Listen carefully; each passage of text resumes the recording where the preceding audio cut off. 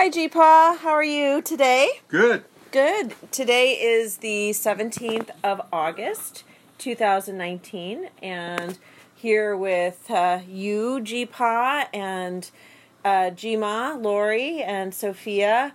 We're here to talk about Hellfire and Damnation for your 1440 program.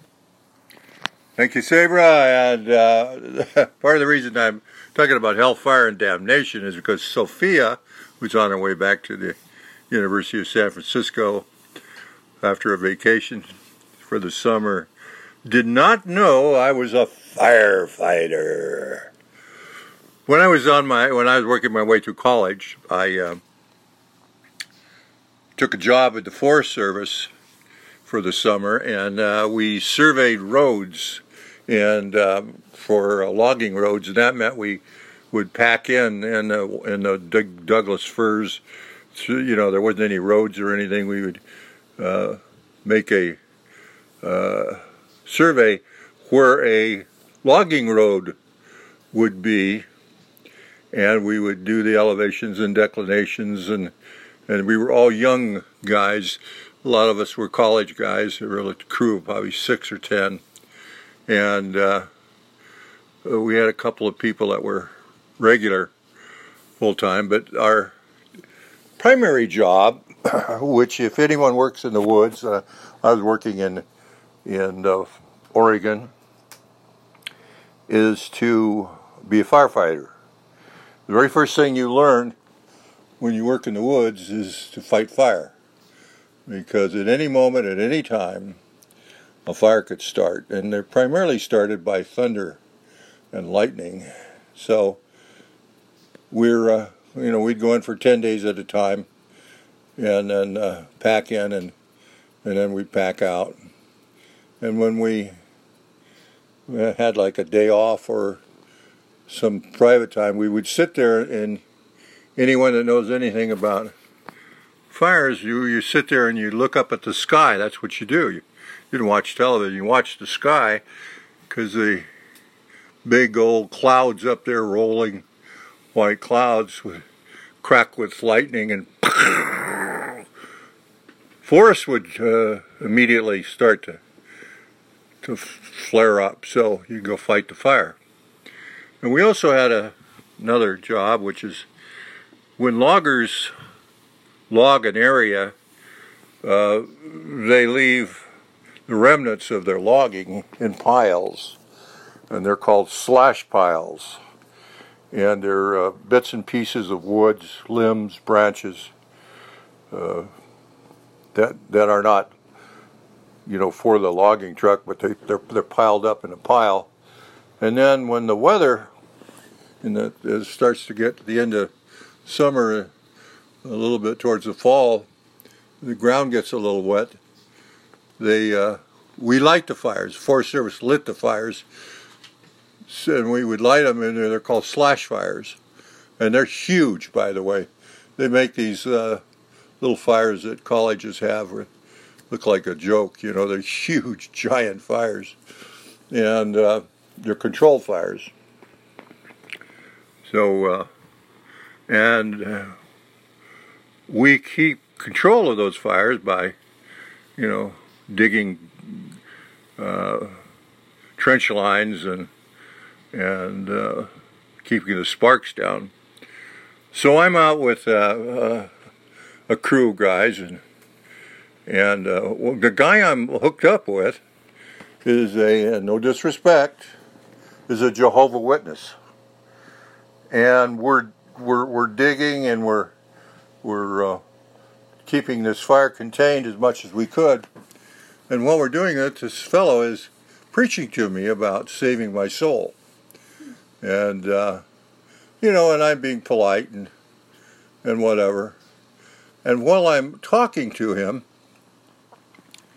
this fire starts to really bellow, and the wind changes, and the fire starts to roar. And it's huge, and it's going in a circle. And there's this giant Douglas fir in the middle of this fire, probably 300 feet tall. And this fire is raging and just spinning around and roaring, and this guy's yelling louder and louder and louder about Jesus Christ saving my soul and hell and damnation. And I'm actually starting to feel the effects of his preaching, because the heat from the fire is getting more and more intense. And all of a sudden, rip, roar, and you got to hear the sound. This tree, this huge tree, is ripped from the ground by the vortex of the fire. And it's ripped straight up out of the ground from the humongous amount of velocity of that air going round and round, fed by that fire, that oxygen. And it's thrown through the air like a giant flaming arrow. And this guy is going on and on and on about all this, and I'm watching that go. And it, later on in life, when I was at the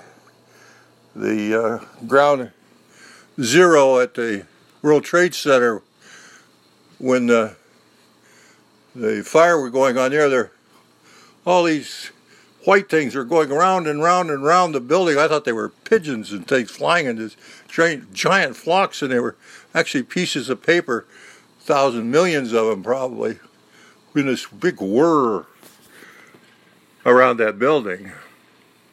And then this fire, the wind shifted again, and this fire all of a sudden started coming at us. And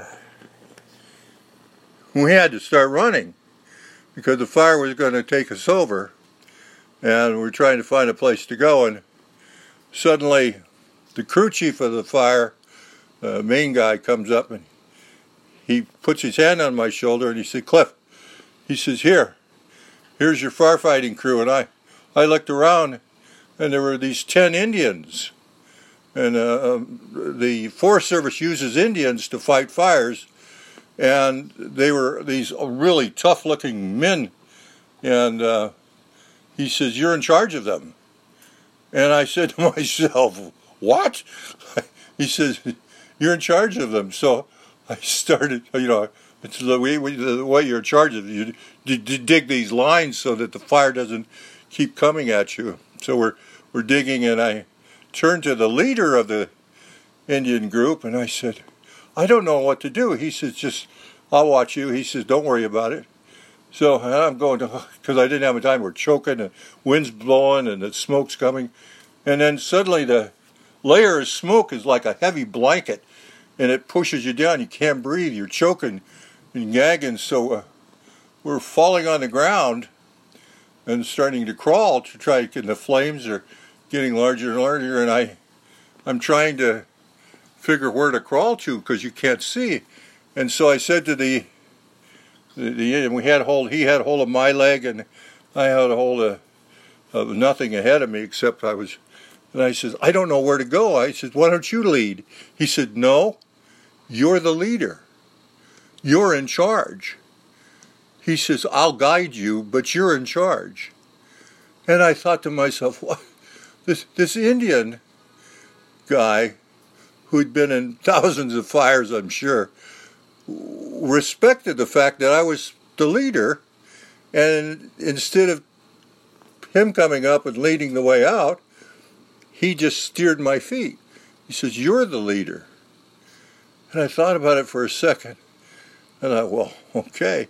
And so I started crawling, and I crawled to the top of this hill, and then we went over the top of the hill, and the smoke dissipated. We were able to stand up and keep working on the line. And I've never forgotten that to this day, that here in this hell and damnation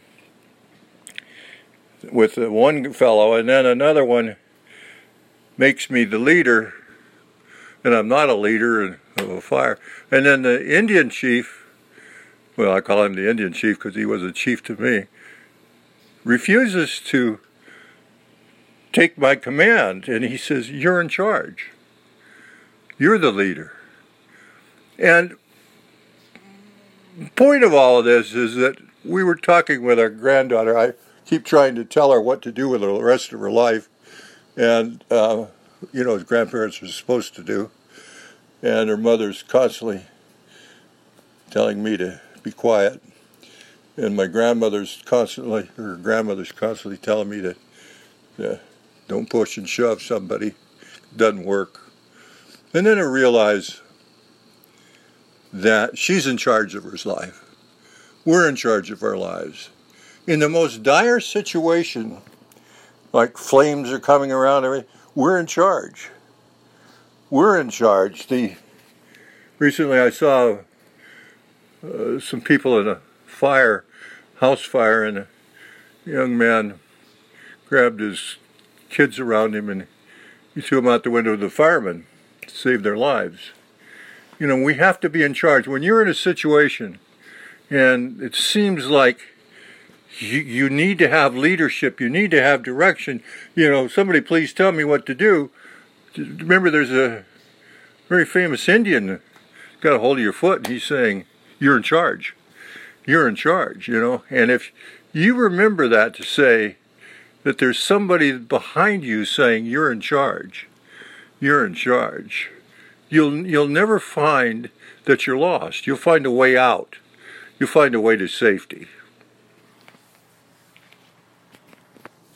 Thank you, Dad. You're in charge, by the way.